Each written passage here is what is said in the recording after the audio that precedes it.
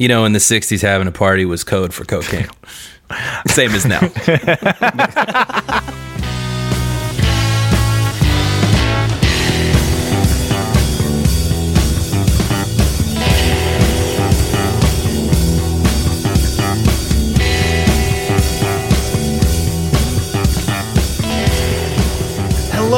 Hello, and welcome everyone to another week of 1001 Album Complaints. This is the podcast where lifelong friends, musicians, and people who just complain about the smallest things in life get together to talk about albums from Robert Dimery's list of 1001 albums you must hear before you die. Listen to some songs, give our general impressions, do some deep dives, and at the end, vote and tell you whether or not this is really an album you must hear before your lifeline is clipped by the fates. This week, very excited, we have been listening to an album by an artist that I have always revered. It is Sam Cooke and his album Live at the Harlem Square Club. Very shortly, we will give you our tweet-length impressions of this album, but first, to give you a little bit of a taste of what we have been listening to this week, we will listen to the first track. Actually, no, that's not even the first track. I'm sorry. We're going to skip the intro little vamp thing, and we're going to jump into... Soul Twist introduction. Yeah, that's like the band warming up. We're going to get into the actual first song on the album, Feel It, parentheses, Don't Fight It. Oh yeah, oh yeah, oh yeah. Don't fight the feeling, fight the feeling, baby. Don't fight the feeling. Got to feel the feeling tonight. Feel the feeling, fight the feeling. Don't fight the feeling. Don't fight the feeling, baby. Don't fight the feeling. Got to feel the feeling. Got to feel the feeling. Listen, oh baby, when the band is playing and that solid beat. All right, everyone. So that is what we have been listening to this week. Very excited to dive into it, and we are going to do our introduction to our cast of characters by way of a tweet-length review. I will be throwing it first to Adam. Hey, everybody, this is Adam. So my quick tweet-length review is that I once played a gig in Atlantic City, New Jersey. Granted, it was a cover gig, but it consisted of 4 one-hour sets. Sam Cooke and his band managed to pack more energy and feeling into a single 36-minute set than we did over the course of 240 minutes. One caveat, however, my band was tighter and we had fewer mistakes. Oh, getting snippy already. I love it. All right, Rob, let's hear it. Hey, everybody, this is Rob. My tweet-length review is absolutely classic American songs sung by one of the all-time great singers with a live feel that adds energy and context to the material. In the immortal words of Russell Crowe, are you not entertained? Maximus! Yes. All right, and this is Tom, everybody. I will be leading us on this journey through this incredibly frenetic and fantastic album. My tweet-length review is that I read an essay once, a while back, about how racism hurts white people too. And this is a prime example of that. This album was recorded in 1963 and did not see the light of day until 1985 because it was considered too raw, too raucous, and it was never said, but it does not take a genius to read between the lines, it was too black. And honestly, that is a crime against art. So, let's jump in a little bit. We're going to talk about background on this album. We're going to talk about background on this artist. This is the 1963 recorded album by one Sam Cooke. Born Samuel Alphabet Hezekiah Cooke. Did you say alphabet? I'm kidding. His name is actually just Sam Cooke. Samuel Cooke. That's his name. But born Samuel Cooke without the E. C-O-O-K. He added that E later in life to show that he was changing everything up. It was a rebirth for Sam. Hell yeah. Classic nom de guerre. I mean, yeah, you know, it's like, oh, wait, who are you now? I never would be able to figure out who this new person is. It's Don't like, worry, it's pronounced the exact same way. Yeah. Oh, okay, all right. it's like when Homer puts on the mustache and calls himself Exactly. Guy Incognito. Yeah. Jimmy Jojo Shabadoo. Come back, Jimmy Jojo. Yes. So, Sam Cooke. If you are not familiar with Sam Cooke, first of all, congratulations. You're about to go on one of the most satisfying musical experiences of your life. We're going to talk a little bit about the history of Sam Cooke. Born in Clarksdale, Mississippi, January 22nd of 1931. His family moved to Chicago when he was very young. He grew up in Chicago, basically, but he has that sort of hard scrabble 1930s Mississippi black man past. His dad was a part-time preacher, and so led to him getting his start, like a lot of the black artists of the day did, singing gospel music. Sam Cooke's got a little bit of Michael Jackson in him, in that he was the singer in a group at the age of 6 with his siblings called the Jeez. Singing Children. Creative. Yeah, I was gonna, Exactly, right? Yeah. Again. so wait, what is it that you guys do? Yeah. Just hold on. Let's pause on that for a second. You can name the group anything. No band names have been taken at this point in It's history. 1938, right? Yeah. It's You're literally just like, I don't have time for this shit. exactly. Singing Children. Yeah, sure, whatever. We're done. Okay. Listen, people had to work to make a living back then. They didn't have a lot of time to think about these things. To think about names, yes. That's right. Naming is a privilege. Champagne privilege. So yeah, they were named the Singing Children. He did that for a while. Later, in his early teen years, became the lead singer of a group called the Highway QCs, where they went entirely to other way and have this band name that is just completely nonsensical. The Highway what does that mean? QCs. What the hell does that mean? You could have named yourself anything. As Rob Again, pointed. I see a trend. Yeah. But this is all in the church gospel scene. They're singing gospel music. It's a way to really cut your teeth as a young black artist. Honestly, the amount of continuous exposure that you were getting to raucous musical performances, if you were going to, I read a biography of Sam Cooke, and they literally were saying that, church services would start at 6 o'clock in the morning and go to 4 o'clock in the afternoon. It was an all-day affair, and it was just That's when church is awesome. It's not the experience we had. no. We had the There were Catholic no Hammond experience. organs. There were no drummers in our church. No, definitely no drummers. And It's the one like you thing said, missing from the Catholic tradition. It's the Hammond organ. Yeah, that'll solve all the problems. Yes. Hammond organ accompanied on vocals by a 43-year-old dad. Is there anything else we should change about this? No, just stick with the organ. We're good. We're good. So, yeah, but we're talking about an immersive musical education that he was getting from a very early age. And I feel like in the Catholic Church, it was very much we have a lady here and she's going to sing, and then you sort of just sing back what she sings in this weird monotone. This is an interactive musical experience. Everybody's singing, everybody's clapping, dancing, shaking tambourines.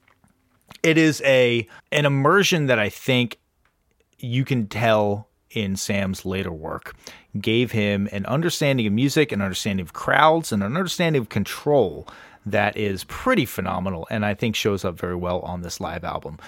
During his time with the Highway QCs, by the way, is when he develops his lifelong friendship with one Lou Rawls, who is not on this yes. album to its detriment, because Lou Rawls is the man. So far, his life is very similar to, or at least the trajectory is very similar to one Aretha Franklin. Again, came from the South Yes. up to the, Detroit area, started singing church songs, and then made that jump, right?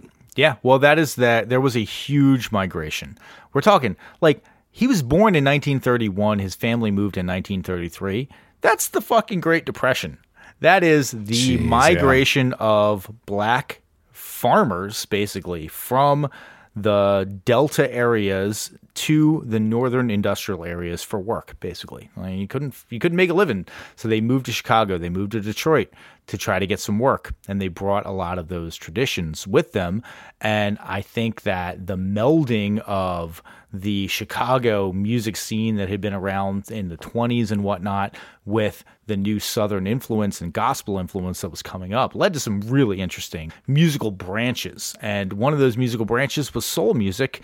Sam Cooke is one of the pioneers and is considered by many, myself included, as the best soul singer of all time, the pinnacle of soul. I don't know if anybody has any objections to him being called the best soul singer of all time. Well, the guy I wanted to compare him to, no, I agree. Sam Cooke is just an excellent, impeccable singer. I think he has great tone, great control, all the things we talk about. And clearly he wrote just excellent songs. We're going to get into him. Yeah. But the other guy that came up on my mind, and I wanted to hear about where he fits in this timeline, is Solomon Burke, who we talked about in a very early episode. Solomon Burke was later. Like, Sam Cooke was before Solomon Burke. Solomon Burke was like coming out in the early 60s. Like, he had some stuff in the late 50s, but like he was really more early 60s. And like Sam Cooke, basically, you want to talk about like where his career really kicked off. In 1950, at the age of 19, he became the lead singer / frontman of a gospel group called the Soul Stirrers. And they were an established band. He replaced a founder who had previously been the frontman, and he came in as the new frontman and really helped to propel the Soul Stirrers to a really great live act. And they credit him with bringing gospel music to a younger audience, because one of the things that we've said it before about many artists, like Sam Cooke was a good-looking dude. And he was up there with that voice that is just like velvet being rubbed on your cheek. It's fantastic. And he was attracting younger audiences to soul music. And apparently, like, the younger people would come to see the Soul Stirrers. They would rush the stage, get up to the front because they wanted to see Sam. He's a charismatic dude with a voice of an angel, and that really propelled the Soul Stirrers into this like regionally touring act that was a way for him to really make it as a professional musician. But they were road dogs, no doubt about it. Apparently in a 3-year period in the mid-1950s, they played 1,000 shows in 3 years. Jesus, that's crazy. That's a lot of fucking shows. I mean, that is like, you're taking over 300 a year. You're taking less than a month off in the course of a year. Like, wow, that's pretty intense. And this is, lest we forget, right? This is Chitlin circuit type stuff. This is using the Green Book to figure out where you can even, what restaurants and hotels you can even walk into. Right. It's totally fucked up. No, absolutely. Absolutely. Like, touring is legitimately dangerous, is my point. Yeah. And not all that economically prosperous, which we'll talk about later. But you're right. He was not playing, Radio City Music Hall. He was not playing L.A. They were playing down market, rural Southern, or like rural Northern, but like Illinois. There's some really shitty parts of Illinois, like Southern Illinois, that are not Chicago, like 1,000,000 miles away from Chicago.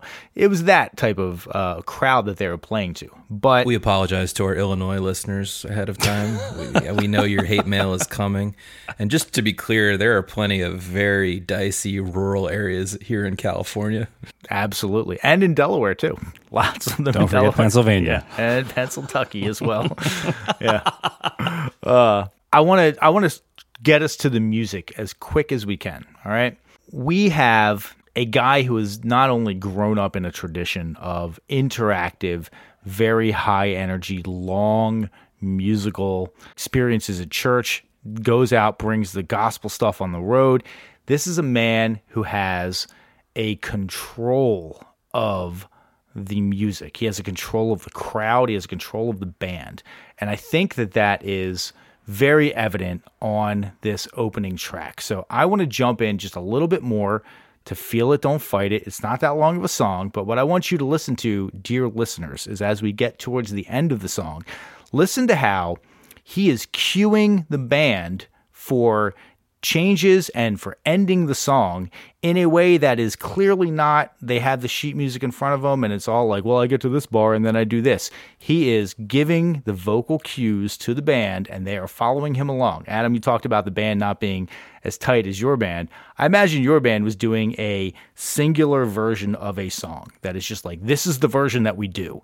And he's doing a much more loose version of like follow me type of performance. And I want you as listeners out there to like get a sense of like what this sort of follow me type of band leadership is with a little bit more from the song Feeling It. Say to make me move like I feel the feeling. Say to make me, and to make me, and to make me, oh, make me walk right when I got the feeling. So don't fight it, no, don't fight it, baby, just feel it. Ha! Yeah, don't fight the feeling, now we're gonna feel that feeling. In terms of my like just overall general impressions of this album, I mean, it's very hard for an album of live material to be the definitive version of the songs. Maybe you have one definitive version of a song on a live album. Maybe you have, it'd be very rare that you would have all of the songs be a definitive version of a live album. What this does, it doesn't make the definitive version. I think this gets across the sense of being in the room and the sense of being with the band in a particularly awesome way. Yeah, I agree. So the elephant in the room here is that if you, and I'll speak for myself, I was familiar with almost all of these songs from listening to Sam Cooke's studio recordings for many years, and I know him primarily through those studio recordings, and I knew the tunes, I liked the tunes, but this is the first time hearing him live at all, and the stark contrast of how he lets loose. You can hear him sweat. You can tell it's a small room, the crowd is super lively, he's working really hard, the banter is up, like everything about it is just, you're right there in a tiny club. Yeah, I noted that his voice sounded like he smoked a pack of cigarettes before he went on stage. I don't think he did. I think it was just the fact that it was live and he was singing loud into a microphone to get over the band, to get over the crowd. And when you do that, your voice kind of gets a little crunchy. And it was a real nice contrast to the very, very, smooth Sam Cooke studio stuff. But I don't want to exactly disagree with you on the microphone dynamics, but I think what was impressive to me, he sounds much more James Brown-esque in this recording than he ever did on those studio. Sure. Yeah, this kind of wailing, almost rock and roll style singing. And I personally think it's a singing style choice, right? Because I was really impressed by how, you're right, it does kind of feel like his voice is going to give out before the set is over. And yet he stays with it 100%. He does not stop the energy train rolling. He keeps ramping it up, in fact. And he doesn't even take breaks between the lines. He just adds new lyrics in between the lines, like where normal singers would take a break, let alone between the songs where normal singers would maybe take a sip of water or something. I feel like there is a crowd interaction where he's just talking to them about things that are happening. Like he'll flub lines and he'll be like, "Oh, let me do that again, people," and like I have listened to some like live Dolly Parton stuff. And you get a lot of that in like the sort of country Dolly Parton type of music where they're just like, this is just us in a room and we're all kind of making music. And we'll talk about it a little bit more. But, I guess the ninth member of the band is the crowd in this recording. They are really into it. They're really responsive. They are loud enough on this recording. And in fact, there are 3 different recordings of this album, one of which was the original recording that was released. It had a little bit of overdub instrumentation on it. And then there was another version that was released that removed the overdub instrumentation, but lowered the crowd sound. And then there was a third version that was released that pumped the crowd sound back up. And I'm pretty sure that the version that you get on Spotify is the second version of that, where there is less crowd sound and no overdub instrumentation. Yeah. less ambient, because I looked at the live albums that were released in 1963, and there was an Etta James album called Etta James Rocks the House. And that was also a fantastic album. And the crowd it feels like you're standing in the crowd on that Etta James one. This one still, the mix is such that you still feel that you're a little removed. Maybe you're on stage with Sam, but you're not in the crowd, which I felt, you could hear that in some other contemporary recordings. Just in terms of live recording techniques, we were not that deep into, it wasn't that long before this where guys were just bringing glorified tape recorders to the show and sitting in the audience and holding a microphone out towards the stage, and that was a Charlie Parker record, Yeah, right. Yeah. This is 63. Yeah, that's a really good point. This is 63. It's very early. I mean, like those portable recording, setups were probably suitcases at the time. There's not like, now I could get a better sampling of sound with my iPhone. Yeah. Yeah, sound design in general was just so much younger in its evolution at this point. I mean, I have an anecdote that involves the Beatles at Shea Stadium, but if you remember, that was still a couple years away, and they walked out of that. They couldn't hear themselves at all when they were playing in that stadium. They're like, literally, we can't hear anything. The sound is not made, we just don't have the technology to play a stadium and even hear Ringo, who's standing next to me, banging on drums. So it's pretty early on. Well, that certainly fits, Adam, with your statement about he is singing loud. He is pushing his vocals. Now, there are, I think, two reasons for that. Number one, you're right. I'm sure the room sounded like shit. This is not like the Doug Fir Lounge in Portland, which is crafted to be like a perfectly sonic room. And it is just no corners. Fucking square room with probably like corrugated fucking siding on there that sounds bouncing around everywhere. How would you know what the Doug Fir Lounge is like, Tom? Oh, because we played the Doug Fir Lounge and it was great. Hey, yeah. I mean, it sounds classy as all hell. It does. Well, they have at the Doug Fir Lounge, they have underneath the dance floor, they have gigantic subwoofers underneath the dance floor, and I was playing bass at the time, so you get this like the sound is really cool. Yeah, that's pretty badass. So, Tom, are you gonna segue into talking about the club itself? Because since we're talking about the crowd, right? This was a black club, a small black club in Miami. Overton neighborhood in Miami, which is sort of the equivalent of Harlem in Miami, right? Yes. So he's really playing. I'm sure this is going to go throughout the story. That there's the two sides of Sam Cooke. There's the white America palatable version that goes on this night show with Johnny Carson and sings. And, is in everyone's home, and all the white teenage girls are buying these singles. And then there's sort of this version.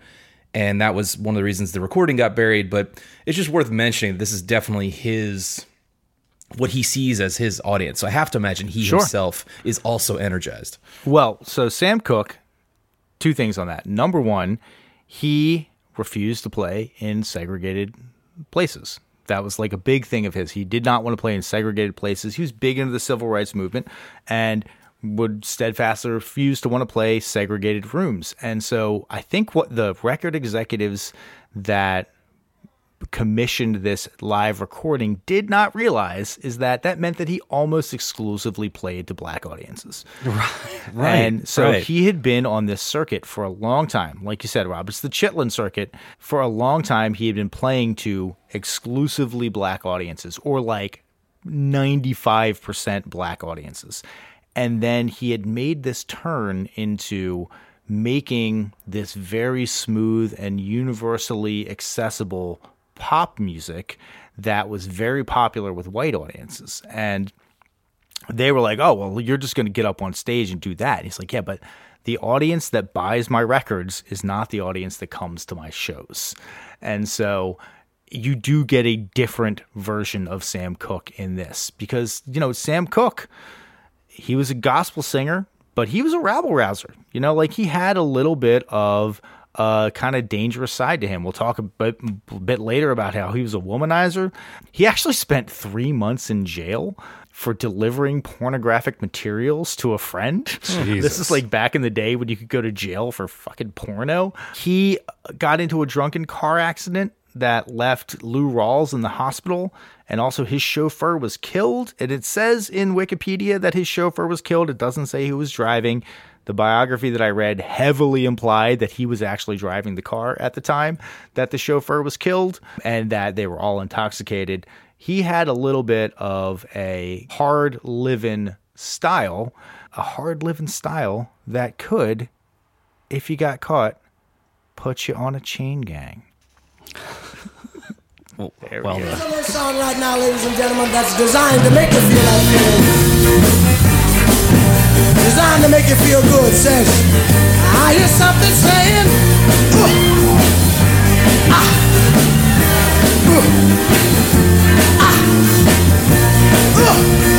oh yeah. That's the sound of the men working on the chain. The gang, that's the sound of the men working on the chain gang. All day long they're saying, All right, so we are back. That was the rockin' live version of Chain Gang. What do you got to say about that? This took this tune, which I already enjoyed, like it took it from a pretty square, albeit fun studio recording to a really rockin' and like almost sexual song. Oh, yeah. With the oohs and the ahs. Yeah. Yep. Yeah. I mean, that crowd participation is killer, right? Like, I've never been to a show where people were that responsive to what the singer was saying. I had a couple notes on this song. I know we said we weren't going to have a ton of like production and instrumentation notes, but there is a moment at 1:40 where the drummer is on the ride cymbal, but he goes from playing like the crash to he starts hitting the bell, and it's like ding, ding, ding, ding, ding, ding, ding, ding, ding, and it's just completely like it just turns into like a freight train now coming at you when he starts hitting on that bell, and everything just starts moving. It's awesome. they're working on the chain gang. All day long they're saying, I'm going home one of these days. I'm going home to see my woman, whom I love so dear. But meanwhile, I've got a work that is here. Well, you know what it kind of sounds like? It kind of sounds like dudes breaking rocks with sledgehammers. Like, that's good shit. It's really good. Now, you want to talk about like the reality of what he's talking about. Like you hear It's the happiest song about chain gangs that's I've the ever heard. sound of the men. It's like you're like sentenced on some trumped up charges to do 12 years Indentured in fucking servitude. Louisiana. Literally breaking rocks has no Yeah. point at all. And you're doing that along not only highways, but also byways. Oh my God, the byways are the worst. The byways are the worst. I was listening to this one final time today, driving around in the car, and I thought to myself, what the hell's a fucking byway? Yeah, it doesn't even rank as like a southern highway, which is usually just like a 2-lane road with fields on either side. They're like, well, the byways are the ones without pavement. That's what they are. That feels like a songwriter's invention from Tin Pan Alley days or something. It's like it rhymes. Let's do it. Yeah. So I think this version also cooks a bit more than the studio version because it is actually 3 half steps higher. The original album studio version is in the key of G. This live version is in the key of B flat, which is 3 half steps up, and again allows him to push a little more. When you raise the pitch of your voice, you're driving a little harder. So I think that also is why this one cooks a bit more. I got to tell you, Rob, I was in the same boat as you of like, I enjoyed the song, but like the lyrics of like, give me water, I'm thirsty, my work is so hard, they hit so much better in this version. We're just like, oh, we're talking about modern day slavery, right? Like you're literally like chained to each other, breaking rocks on the side of the road. Because Yeah, like you totally. looked at a white woman in a Woolworths or something like that. Come on. Jesus. It's a little too real. I mean, yeah, it's a little too real, but like the smooth, like that's the sound of the men that reached number 2 on the pop charts, not the Yeah. R&B charts, the pop charts. Yeah. So again, I'm going to tie this back to Aretha, but she somewhat modeled her career off of the Sam Cooke method of success, which was start in the gospel scene. She wanted to hit on the quote unquote black scene and then do a crossover into pop, just like Sam Cooke. Well, I think a few people did that, right? Marvin Gaye also Yeah, sure, started in sure. gospel. Yeah. It was common. And in a way, maybe we can debate this, but soul is kind of a mixture of gospel and pop. Oh, absolutely. In fact, Yeah, one of yeah. the things that Sam Cooke was sort of famous for saying is that, You know, you can take songs where they say Jesus and you just put baby in there and it works just as well. Oh, I'm totally turning on the religious station here in Philly and It works just start well. stealing stuff. It works just change as some well for chords, new change some audiences, words. Also, I just want to point out, and this is not a diss on Sam Cooke, I think this is the first instance, but certainly not the last, of his melodic trick that he uses in all his songs. Ma. That one. Exactly, yes. Yeah. Ma. Yes. Does it in almost every song. That's like his end of song vamp maneuver. Yeah, so that's like the A&R guy sitting in the back being like tapping the board like, you only You need did to one do on it. this song. We need another one. We need at least two in every song. But he's got a signature. It's kind of like the Michael Jackson hee line. Yeah. Oh, yeah. Yep. He is first of all, he's just a killer singer. The fact that he maintains his control when he pushes, because he pushes hard for some of those notes. You're right. He's bringing songs up in key. He's like, make it harder Right, for me. right. Make it harder for me to hit. And never does he devolve into, and I'm not saying this is a diss, but like there was a divide at the time in terms of gospel singers. Sam Cooke was on the smooth control side, but he wasn't a shouter. And they talk about like Little Richard was a shouter. Little Richard was just Right. shouting at you. He was doing it on studio albums. He was doing it live. I listened to some live Little Richard as a comparison, and he is shouting the whole time. And it sounds great, but it is not that pinpoint control that Sam Cooke has with his voice, even when he's pushing, which is incredibly impressive. Just the physics of what you have to do with your throat and your tongue and your mouth to make that happen is great. Yeah, and the distinction for those who may not have been in front of a microphone is, I think we talked about it on the Creedence episode with John Fogerty. I mean, in general, a lot of rock singing is more just push hard and you kind of get through it with loudness. But when you're watching something like American Idol or some singing competition, they're typically looking for precise control of the sort that Tom is referring to. Yes. It's like, Tori Amos versus Alanis Morissette, right? Sure. Yeah. There was a turn in Sam Cooke's career. And this is kind of like as he is getting to the end of his time with the Soul Spinners, he kind of made this observation that they had hit basically a financial ceiling. It's like, our audiences are poor and rural and predominantly black, and that is not who is driving record sales. These guys will come see us play, but they're not the people who have a big record collection at home. You know, these are luxury items for them. I need to approach the people for whom the disposable income allows them to spend on records, allows them to spend on, a hi-fi system or whatever. He had always been very conscious of the business end of the music business. And he was one of the first black artists that really took control of his own destiny. And so, all right, he's with the Soul Spinners. They're signed to Specialty Records. And he basically says, hey, if I want to get real financial success and real financial comfort, I need to get myself out of just this strictly gospel vein. I need to write some pop songs. I need to write some love songs. I need to make songs that are going to be palatable to a wider audience.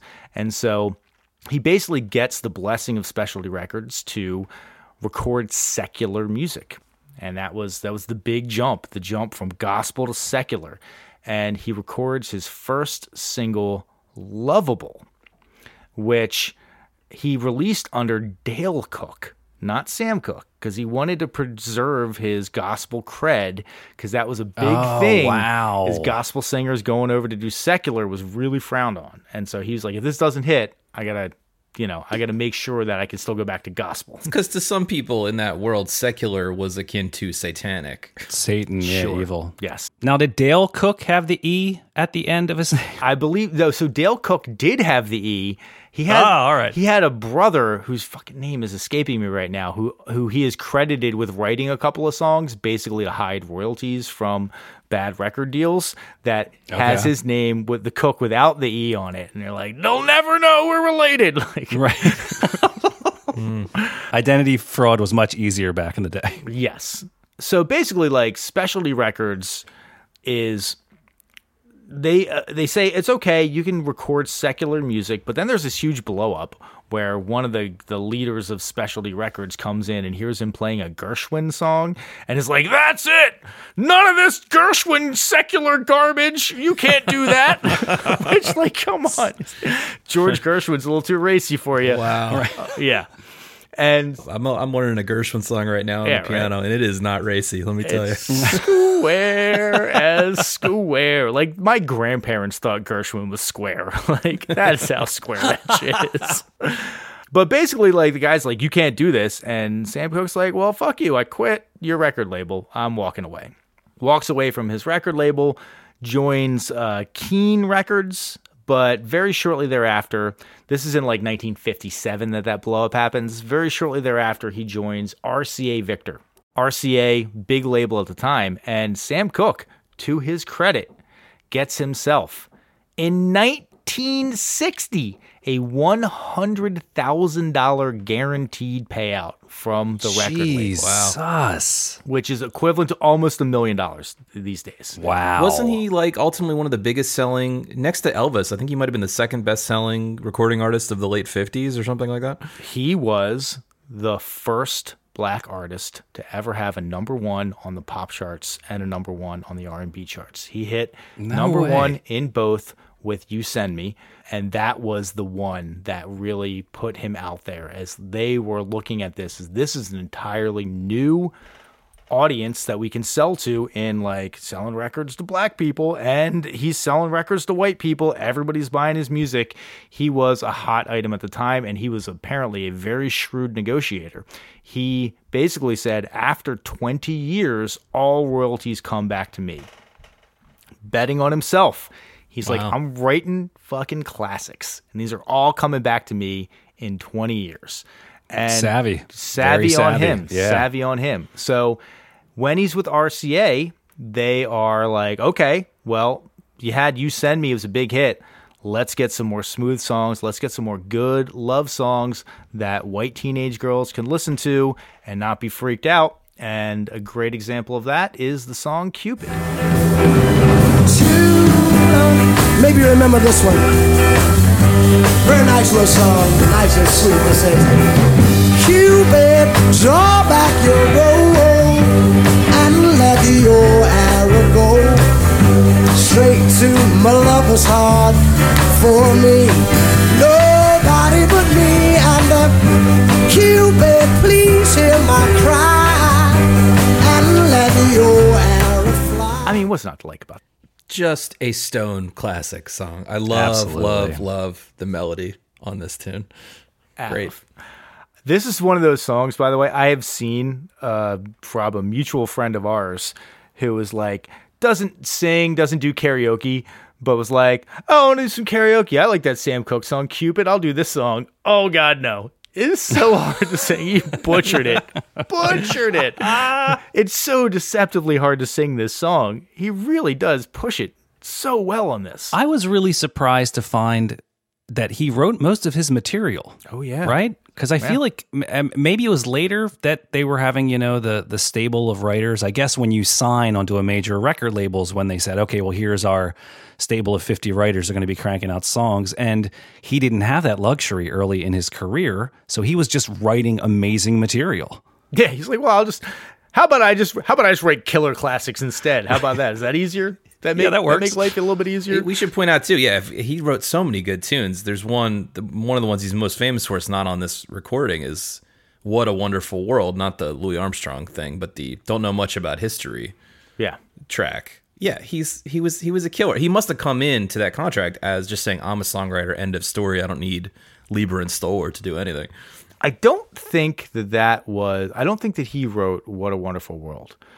I think that was written by, for some reason I didn't think that he wrote that. Maybe you might be right. He might have written that. Oh, you know who else? You know who wrote that? He was a co-writer on that with Lou Adler and Herb Alpert. Oh, because there's a low voice on there, right? It's one of those guys, science book or whatever. No, he's always got those gospel background singers in all the studio recordings doing. Yeah, right. Okay, well, fair enough. Lou Adler's some like record exec extraordinaire type guy who's, behind the scenes player and everything that's happened in the music business, right? He co-owned the Roxy Theater in Hollywood. Yeah. You always talk about, what's the song you always talk about? A fish was made to swim in the ocean. You were made for me. You were made for me. The cheesiest background vocals. Pretty dorky, but it's still well done. Well, okay. Well, I stand corrected. But anyway, he is known for that too. Yeah. Well, apparently that was also one of those songs where nobody thought that was going to be a hit. And even Herb Alpert was like, don't record this song. This is a fucking garbage song. What are you talking about? Gigantic, massive hit for him. But getting back to Cupid, one of the things I really do have to say, I am such a fan of mouth sounds in songs where it's like, shoo-pa. It makes the arrow sound. I fucking love that. Yes, it's so the arrow great. sound. Yes, I totally know what you're talking about. Yes. Michael Jackson does that shit all the time with backgrounds. I believe that I think it's the RZA on that track Liquid Swords is doing a lot of I just want you to know, Tom, that I'm going to isolate I love mouth sounds in songs, and I'm going to bring this up when you least expect it and when you least want to hear about it. No, I'm sure it's terrible in the wrong hands. That's my point.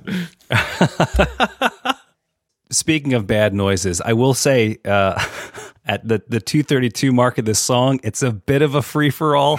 They're kind of losing it. Help me, Cupid, and take me straight to my lover's heart for me. Tip, tip, tip, tip. Cupid, jump out your bones, let go.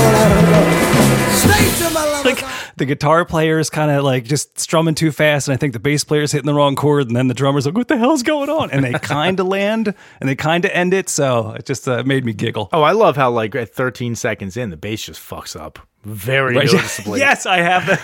And it's awesome. It's one of those things where it's like, well, that's just on track forever. For eternity. And what's considered one of the best live albums of all time. That's just going to be right there, hanging out on the hit song on that album. There you go. But is this one of the ones where he segues directly? Some live albums are cut apart and maybe they edit some stuff out. But a lot of these tracks feel like they literally hit the last beat of the last song. And then Sam's like, we got another one for you, 2, 3, 4. And then they're into the next tune. It's a 36-minute medley. Yeah. Honestly. It really right? is. And he is such a goddamn good performer in terms of his crowd interaction. He's talking to the crowd as they're leading into it's like a DJ where he's like, all right, up next we got Metallica, and he talk right until the actual music starts. He's doing that the whole time. Not even in between the lines. I took note of it on one of the future songs, but he's literally just, they have the lines of the verse and then he's inserting more talking in between the lines, not giving himself any break. So you want to talk about a song that is just a raucous, good time party. We're going to talk about another song that's a huge hit for Sam Cooke. The next song on our focus list that we're going to talk about here is Twistin' the Night Away. I put it anywhere.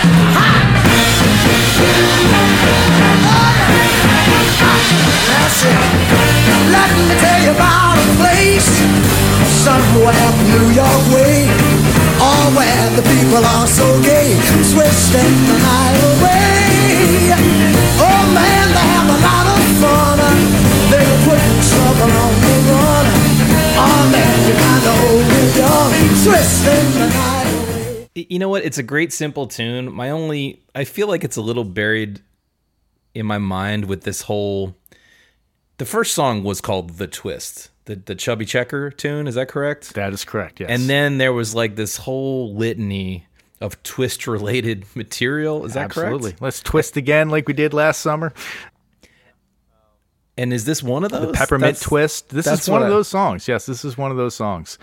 What you have to do, Rob, and this is where your mental gymnastics will help here, is every time they say twistin', you just have to say fucking. Because that's clearly what they're talking about. Jesus. Absolutely what they're talking about. Let's fuck again like we did last summer. Wow. It's true, all right? This clearly is about sex. It's the most tame version of talking about sex, but they're clearly talking about wanting to have sex, right? They're fucking there ain't the nothing night like- away. Fucking. This is another one. The original key is in A, and live they did it up another half step to B flat. I'm not sure if that's a function. I know that there are certain keys that horns, specifically trumpets, do really well in, but I'm not sure there were trumpets in this horn section. I heard lots of sax, right? Yeah. Okay, yeah, so I'm... All right. I mean, sax is also weird. I know nothing about sax, but I know that they play in like flat keys a whole lot more than right. Yeah, that is accurate. Wait, I want to get back to the sax, but I just want to point out you mentioned Peppermint Twist, and my mind's been reeling since then. I just double checked. That is from the band Joey D and the Starlighters, which was the group that Joe Pesci played in. Before he was an actor. Yes, that is true. So I just want to throw that out there. That's you can look that one up. He was a guitar player. Trivia. Yeah. For my next Quizzo night. Yeah. All right, well done. Yes, he started out as a musician playing guitar in Joey D and the Starlighters, whose big hit was the Peppermint Twist. Yep. He would hide behind the kick drum. I mean, there was a whole Twist era because I hate to hammer on this point too much, but I really do think like they found a way to talk about sex that wasn't directly talking about sex, and everyone's like, "Oh my god, we can talk about sex now. Let's just do like that's what we've been wanting to talk about this whole time." Okay, but that could be literally any. I mean, the term rock and roll refers to sex. Like that could be anything. They could put anything in there. We get it. It could, but everybody knew what twist meant, so they were like, "Yeah, let's just do that." It's it's the mental handle's already built in. Except all the little kids at the malt shop. Yeah, they really thought it was twisting. Exactly. Yeah, they're all doing the right. Well, it's it's like all the kids dancing around a "Wannabe" by the Spice Girls, where it's like you do realize that she's saying "slam me body down and wind it all around," right? Like they're like, no, it's about friendship. Like no, it's about girl power. Yeah. Really? Yeah, I don't know about that. But listen, on the topic of fucking, it cannot be understated how much of a serial philanderer Sam Cooke was. This man liked the women, got around. One of his good friends, I think it was maybe Lou Rawls, said, Sam Cooke will walk by a good girl to get to a whore because whores are easier and there's no attachment with the whores. And the good girls are the ones that get you in trouble, basically. Like, he was married to his wife, Barbara, had 2 kids with his wife, Barbara. By all accounts, a happily married man. And at one point, over a 5-week period in the early 1960s, he had 3 separate girlfriends give birth to daughters.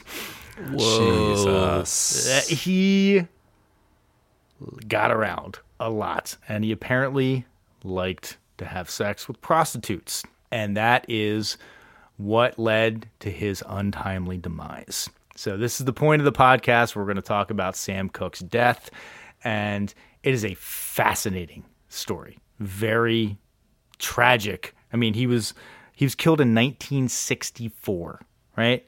So you talk about from 1957 when he went secular to 1964, all of this stuff happened in a 7-year period, and he was just cranking out the damn hits.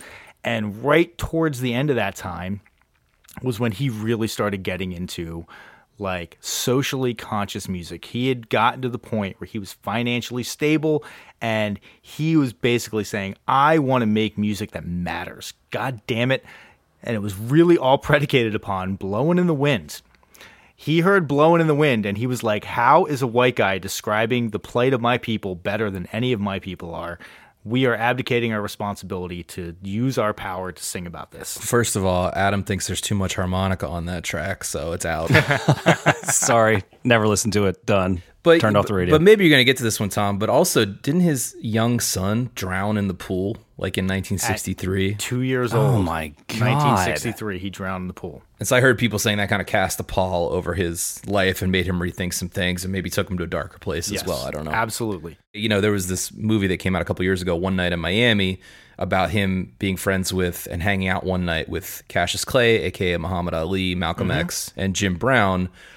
And even though that movie is obviously fictionalized, they did apparently hang out the night of that Muhammad Ali beat Sonny Liston. Yep. But they were friends, and I imagine that some of Malcolm X's ideas, and Muhammad Ali was about to convert to the Nation of Islam. Some of that must have affected him as well. Oh, absolutely. He went to that Sonny Liston Cassius Clay fight with Malcolm X. Like they sat together at that fight. He actually produced Muhammad Ali's. He had a song that he did. And Sam Cooke was the producer on that song. So like he created a bit of the sort of not created, but he helped to fuel the celebrity around Muhammad Ali. Totally. And I mean, yeah, they were all buddies of a sort. And again, I'm basing this on the movie I watched this week, which is a good movie. I would recommend it. But it was kind of about powerful black men in a pre-civil rights era, or right in the heat of the civil rights era, debating what it meant to have this power and to have this platform. They're kind of all at the top of their game, and they're kind of arguing about what that means.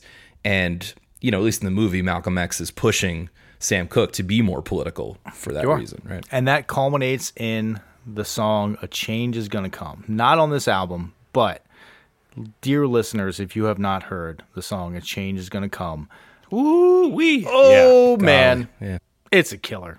And it is beautifully composed. There's like strings, and then a horn section kind of takes over prominently on a verse, and there's timpanis. It was apparently so onerous to perform that he didn't really perform it all that much, but he went on, I believe it was the Johnny Carson show, and they were like, you can't perform this song. This song is a downer. This song is going to, make people think that maybe what is happening in America isn't the best thing in the universe. Problem, and right? Yeah, golly gee whiz, aren't we the best? And he was like, absolutely not. I'm doing that song. It pointed in a direction that he could have gone in that is such a loss for creative output and for just, I think, the music appreciation world and the social world in general. Like, he could have been so amazing in the second phase of his career. It was unfortunately cut short. He was apparently, one night in 1963, I believe it was December 11th of 1963, he was having drinks at a place in LA called Tony's Restaurant. He had just taken out a large amount of cash to buy Christmas presents for his family. And he was having some martinis in this bar and was apparently not shy about showing people that he had a lot of money in his pocket and was buying drinks and being raucous. And at one point in the night, he ends up sequestered in a corner with this woman, Elisa Boyer, who is a like half Asian, half white prostitute who was kind of known in the area as what they referred to as a drunk roller.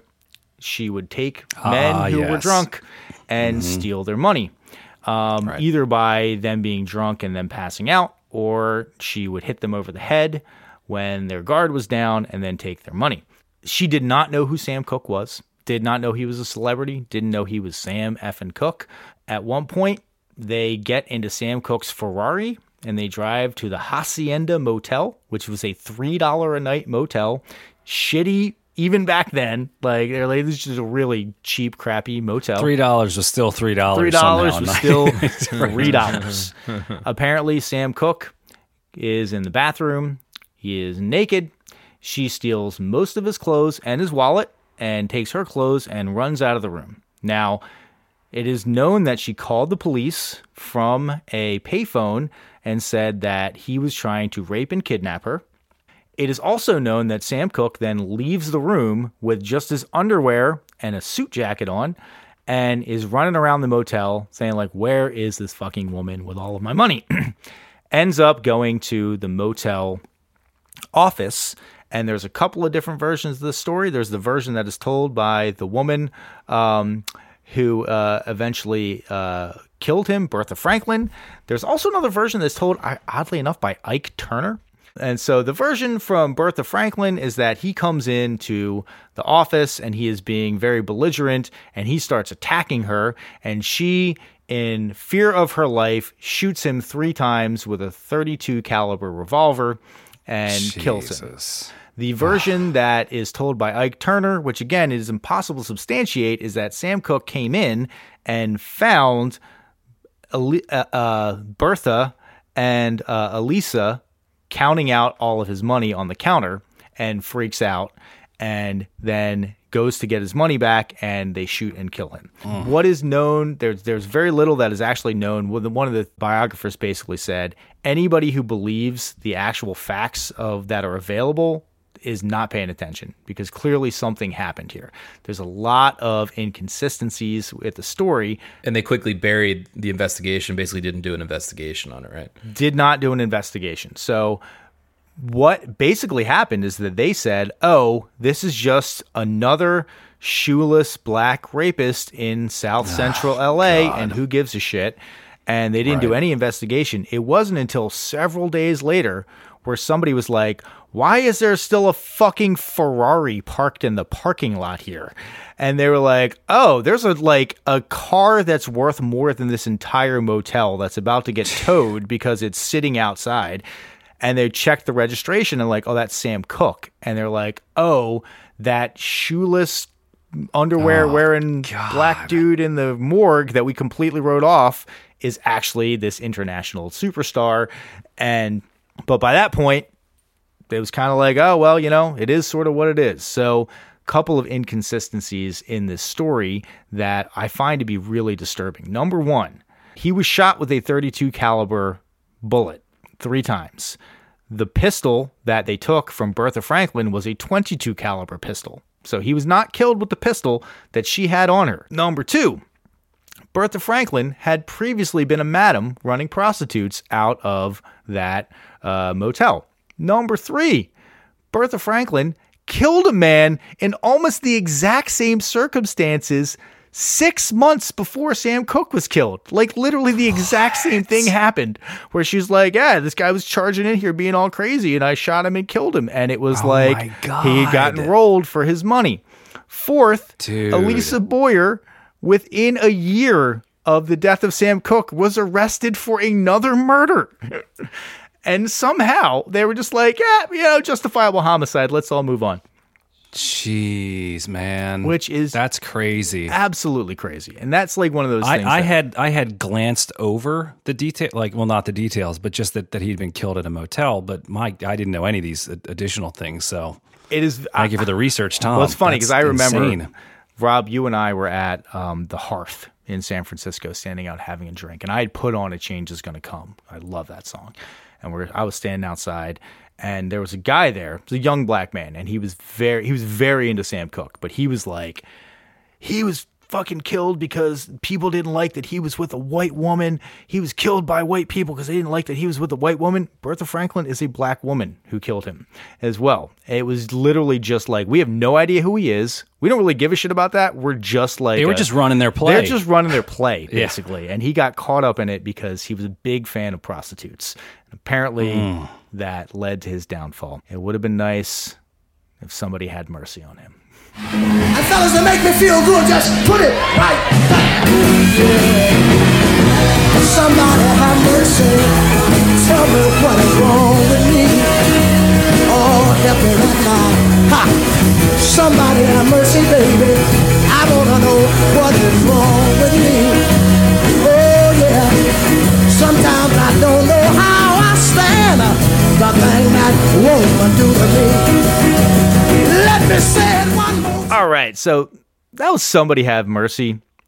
We don't really need to talk too much about this one. This is just another one of those blues vamps, but I just kind of want to point out that it takes a really great vocal talent to make that sort of simple blues vamp actually still be interesting and really work.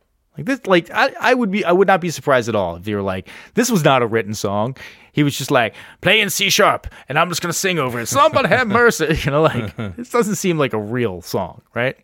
There is an acceptable saxophone solo in this song. I will allow it, Your Honor. I will allow the sax solo. Okay. Oh, the judge of saxophones sitting on his off in his ivory tower. With the Hammond B3 stacked up there. No, we haven't said the saxophone player's name yet. It's this guy King Curtis, who is in his own right. Oh, that's King Curtis, a legit player. In fact, was in Aretha's backup band and plays sax on Respect, and he also was in the Coasters. So he's the sax player on Yakety Yak and other Coasters hits, and his hit single as a solo artist was Soul Twist, which I guess is what the band is vamping on as Sam comes out. And it's Sam calls it out, I think, in the last tune when he's singing the song about having a party, when he's talking to the DJ and he's talking about records to put on. And he's just like improvising lines. He tells the DJ to put on King Curtis's record. But listen, this is a little bit of a divergence, but I went down a little wiki wormhole. So King Curtis has this band called The Kingpins. They end up being Aretha's backing band. And guess who else is in the Kingpins? One Bernard Purdie, the hitmaker. Yes. So they played together, but also, and this is before Bernard Purdie's time because he's a little younger, but they opened for the Beatles at Shea Stadium. No way. Right. And that's a hell of a gig. It's a hell of a gig. Damn. And one last fact, because I was clicking around through Wikipedia and I ended up on Bernard Purdie's Wikipedia page. Did you guys know he grew up in Elkton, Maryland? No way. Just a hop, skip, and a jump, ladies and gentlemen, from where we all grew up in Delaware. But yeah, he was there until he was like a teenager, I think. Yeah. Because I remember him talking about how he came up with the Purdie Shuffles. He liked to listen to the trains going along the train tracks, and I had this. It's the There's train. this whole video. The train that there's goes this whole through video Newark. about Yeah. him. Yeah. That's awesome. Nice. One of the reasons I wanted to bring this song up particularly is I'm sure you guys picked up at the end where he's like, "What's wrong with me? It ain't that leukemia," and he like name checks leukemia. Very odd. It's very odd, yes. So apparently, Sam Cooke was like a tabloid favorite back in the day. And there would be all kinds of wild stories about him in the tabloids. And one of the wild stories was that Sam Cooke has leukemia. He's on the verge of dying, and he's promised to give his eyes to Ray Charles. Oh, jeez. Yeah. Wow. I like The that. tabloids haven't gotten much yeah, better. I like that in nothing has 60 changed years. with the National Yeah. Enquirer. Yeah. Yeah, seriously. Like, and Bat Boy's going to get his ears. Yeah. Right. Next, we're going to go on to, top 10 songs of all time for me. Bring It On Home to Me. Let's bust out this. If you ever change your mind about leaving me behind, oh, bring it to me. Bring your sweet love. Bring it on home to me. Yeah, yeah. I gotta tell you this, baby. Don't you know that I laughed? Ha, ha, ha. When you left. Oh, but I know that I only hurt myself. Oh, why don't you bring it to me? Bring that good loving, baby. Bring it on home to me. Yeah, yeah. Listen, I gotta be a man to tell you this. Honey, look, I'll give you two. Add my praise to the pile, Tom. I was going to say this is one of my favorite songs of all time. And karaoke has already been mentioned, but Tom and I have many times sung this song together at karaoke. As a duet. Yes. With Tom singing the Lou Rawls harmony from the studio version. Nice. And it is excellent, and it is a barn burner. It is. And I find it very hard to love this version because I love that version so much, but this is still a pretty damn good version. That 2.5 minute intro where he's singing he's doing the you send me. Yeah. Or he references it anyway, yeah. Yeah. It's like he's just basically busting out lines from You Send Me. Masterclass in the drama build. Oh my God. By the end of it, I was like, oh, where are you bringing me? I'm so ready. Like, That feels it partially feels like an improvised vamp in terms of what he's saying, but that was the one place I could tell, because you can definitely tell when the band switches in to Bring It On Home. And interestingly, I noticed at that moment, I'm going to play this clip, Sam seems like he struggles just a bit to find the new key that he's in. The second line, he comes in great, but that first one, he's struggling a little bit with the change. I tell her, listen here, baby. I want you to listen to this song right here from me. Got to tell you how I feel right now. This song gonna tell you how I feel. I know you've been gone away from me long. it's just so hard to hear this song without the low harmony. It's got such a hole in it. Props to the crowd for coming in on the yes.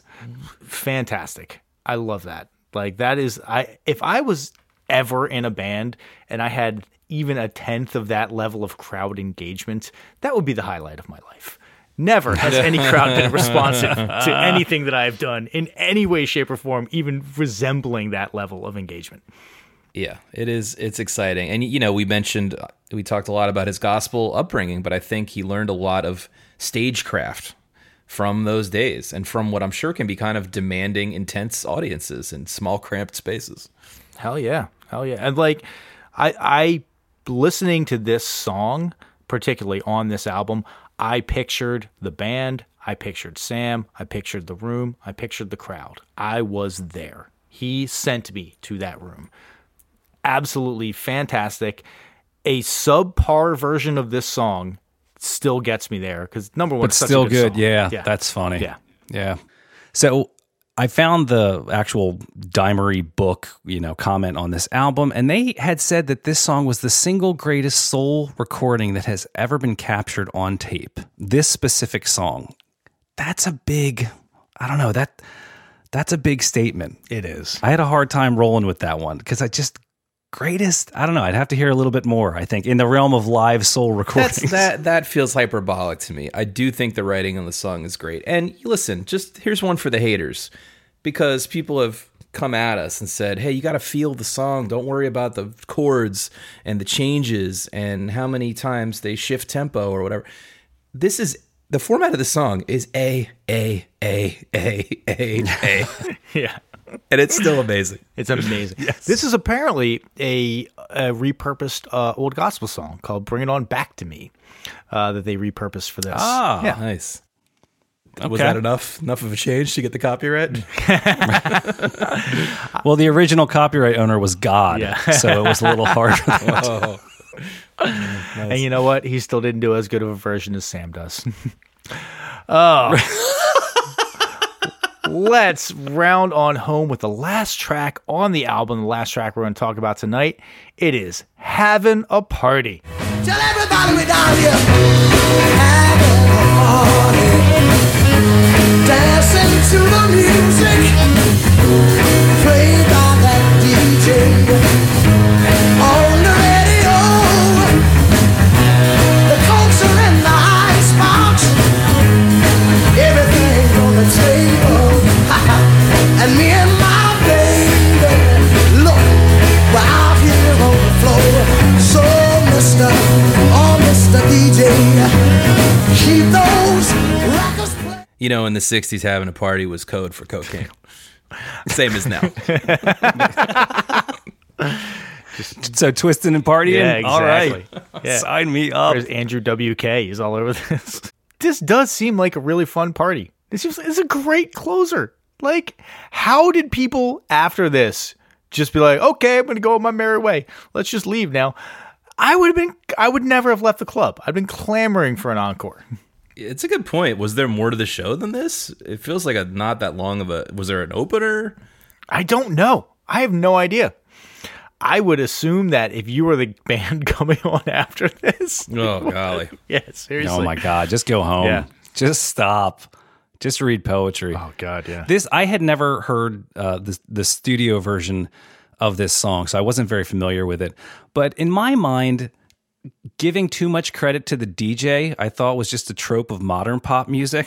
But tonight the DJ's got us falling in love again. And Madonna has her song about the DJ. And then it goes all the way back to 63. Yeah. Where you're like, oh, the DJ's going to make everything amazing. So well done, Sam. Well, and then they had more of a point because the DJ was more in control of what you heard and what you did not hear. Yeah. Yes. It's not true. a DJ Khaled thing where he's like, I'm just, Right. we the best. Yeah. I think that's the DJ he was referring to, Tom. Oh, of course, yeah. He has a long and storied career of adding nothing to music. But speaking of additive, the crowd is a member of the band in this song. The crowd is amazing. You can hear them all singing their hearts out. This seems like it was so much fun. It's not often that I listen to a live recording and I'm like, man, I really want to be there. I really want to be at this show. This seems like a really fun show to be at. But does that make it a must-hear album before you die? We're going to vote on it, people. So let's get to it. I'm going to throw it around the room. I want to hear first from Rob. Does this make the list? It was really just okay, guys. So I think we could probably skip it. Listen, we've been praising it the whole time. I believe I checked. This is the only Sam Cooke recording on the list. It's partially because he's from the singles era of music, and I understand why that's challenging. So if the premise is that if you don't listen to this, you're never going to hear Sam Cooke's voice, then clearly you have to listen to it. But really, I think the reason it's there, by all means, go listen to some of the studio recordings as well, is because it adds, and added for me, so much additional context to this music. And like Tom said, put me in the room. So it's the first live record I think we've talked about on the podcast so far in these 90-something episodes, and I say go listen to it. Yes. And for all of the listeners to this podcast, we will put the studio versions of these songs on the playlist that accompanies this, so you can get that context. You can hear the difference in energy and the difference in approach. Adam, let's hear it. We got one yes. Let's hear it. Yeah, so this is a good album. I don't think that I would say this rises to the level of the greatest live recorded album of all time, which it has been touted as in a ton of different publications and music reviews. That said, to piggyback on Rob, if this is the only Sam Cooke album you're going to hear, it's a yes, but I do wish Dimery had included some of the studio stuff as well, because those are the songs that I fell in love with. But this does provide a nice change on what those studio songs can be. So it's a yes. All right. So I got to be honest, I did struggle with this a little bit, because there is almost no definitive version of any song that is presented on this album. And so I would be tempted to say, go listen to the original Source albums that these come off of. But number one, it's short, it's tight, it's good from beginning to end, and it does really transport you. And for that reason, I'm going to give it a yes. It's a fun album. Like, it's just fun, and I can see how it could be important. The line from Sam Cooke to James Brown is so much more evident to me after listening to this album. I can see exactly where all that stuff came from. And, that's a great call. Maybe for just that reason, it clearly had a huge influence on... Well, I guess, interestingly, like, this particular album could not have had a huge influence because it was not released until 1985, which I don't think we touched on nearly enough, is that this was buried for 22 years.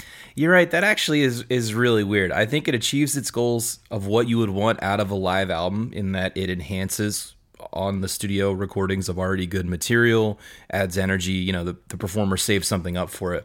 But it is weird. I'm going to just guess that James Brown found another way to hear live Sam Cooke. You probably saw Sam Cooke live, because he was a road dog. He toured a lot. Sure. Yeah. Interestingly, the Sam Cooke discography contains 2 live albums. This album, and then live at the Copa. So the Copa in New York was a predominantly white audience, and he did a much more laid-back, palatable, kind of less raucous and less threatening version of a live album there, and that got released. I believe it was released posthumously, but it was released, contemporarily to when it was recorded. And this album was buried until the mid-1980s, released at a time where, like, the stuff that was on the charts was like Wham!, Everything She Wants, and Everybody Wants to Rule the World by Tears for Fears. Like, they must have just forgotten about it, because if you were I sort of understand, although it is a crime against music, that it was buried in the first place. But I feel like by the time you get to the mid to late 70s, like, if you know you have this in the vault, you're going, yes, let's put this out. Or are they saying like a janitor stumbled on it or something? Like, I don't understand. I think that there was that sense that was your parents' music in the 70s.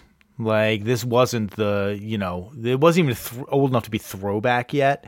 It was still that sort of like Square older generation stuff, which is a dumb way to look at it, because this is not Square at all. So, sorry, I know we're winding down here, but there's one more thing I forgot to mention that I read. You must have read about it too, Tom, was that he understood, right, that he wanted control of his publishing, and he understood that that's where the money was. But didn't he make like a bad deal with the same guy who ended up helping to break up the Beatles, one Alan Klein, to sign some contract with him where he ends up getting a lot of the publishing money, and the Sam Cooke estate hasn't benefited from that? I didn't hear the whole story of if that was ever resolved to be correct, just in the world, but something like that happened, right? I don't know if it got resolved either, but yes, he did get screwed. But one of the things that they do say is that during his time with RCA, he extracted like over $500,000 in like 1960s money from RCA. But he did leave RCA, and he had his own sort of like publishing company. RCA basically was just a distribution deal towards the end of it, but he was sort of trying to get a label up and off the ground, and he made some questionable choices financially there. I'm just mentioning that it involves this guy, Alan Klein, who was in the Get Back documentary. All the Beatles, save Paul, wanted to sign with him, and he was known to be kind of a strong arm artist and a little bit shady, and that was a big part, I think, of what broke him up ultimately. Yeah. Well, that and heroin and Yoko Ono, right? It's a variety of factors. Variety of factors, yes. Oh, well, so there you have it, dear listeners. Appreciate you sticking around with us. That is a 3 for 3. Yes, you should listen to Sam Cooke's live at the Harlem Square Club. A fantastic live album. First live album we've done. I don't think there's many other live albums on the list, so we probably won't get to another one for a long time. I think you could already listen to the record like 4 times listening to us. Yeah, well, you know. You Just spin it in need the the background while you're context, all listening right, to to be able to us figure it out. You need underneath. to know whether or not we give it our stamp, which we did. Now, we have a few things left to cover before we get to the end of this episode. The first thing that we are going to do is we're going to throw it on over to Rob, and he is going to reach his arm into that mailbag and pull us out a missive from our, I'm sure, adoring fans, right? Absolutely. Absolutely. So thank you so much for sending over these emails. We take every one of them into our heart. Here's a couple recent ones. First, Henry from North Carolina writes, great job on the podcast. You guys continue to knock it out of the park with your level-headed analysis, research, and humor. I've been able to, yeah. I paid my dad for this one, so I have been able to turn a number of folks on to the podcast in my community. Couple of comments about the show. Number one, the horn break in Feel by Big Star is in fact an homage to Lady Madonna. Same riff, and I believe the same key. And now we will drop those in for the listeners.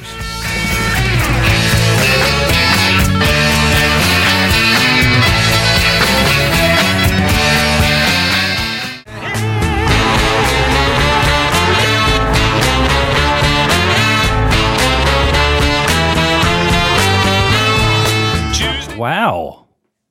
Deep. That's intense. Well done. And lastly, just to get a little dig in on Adam, Henry points out, love the Velvet Underground record. I think everybody, including myself who heard this record, went out and started a band. Adam's wrong. No, he didn't write that. But. I'm glad I somehow didn't get any splashback on that one yet. You escaped It that. must have been my level-headedness on that episode. Right. Thank you for writing. All right, we have one more short one. This is, I believe, I hope I'm going to say your name right, Aiden from Texas. He writes, hey gang, I found y'all with the Donald Fagen's Nightfly episode and was hooked ever since. With that episode, you helped me realize how stupid the Oh Miami in Walk Between the Raindrops was. Yes. And made me contemplate my taste in music. Let's drop that in real quick here.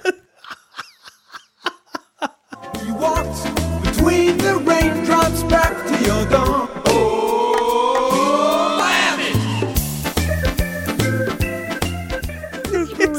It's so bad. It's so corny. Another key highlight I loved was in the New York Dolls episode, Adam's full, uninterrupted, minute-long rant about how Lonely Planet Boys sucks. Loved it. Don't drop that here. Don't Love drop to that see here, Rob. What other songs y'all are gonna cover? Keep up the good work. Fantastic. Awesome. Excellent emails. Thank you so much. They're getting better and better every week. Keep them coming. The complaints, correct us, add more information. We love all of it. We came here to learn and to be corrected and to be yelled at, frankly. So send them on over to 1001albumcomplaints@gmail.com. We're guaranteed, well, at least I'm guaranteed to read it. All right. Thank you, Rob. Last thing that we have on our plate before we wrap this on up, before we bring it on home to you, it is going to be picking the album for next week. Get our homework assignment. Hopefully you'll be listening along with us. I have the Albinator here. I had to mop the sweat off of it. It's been working hard in the corner, just getting down. And now it is ready for another raucous, really just kicking album. Let's hear it. Give it to me. without any further ado, we will be listening to Come Away With Me by Norah Jones. Okay. That's pretty raucous, right? I'm just excited I've actually heard of this. I'm on the hook for research this week. So an album I've actually heard of and an artist I've heard of. I feel like the last couple I've done have just been, for me, out of left field. So I mean, listen, personally, I have this like driving at night in the fog mix that I put on that has like Filter's Hey Man, Nice Shot. It's got, Bulls on Parade, and it's got whatever the big hit from the Norah Jones album is on it. They all just blend together.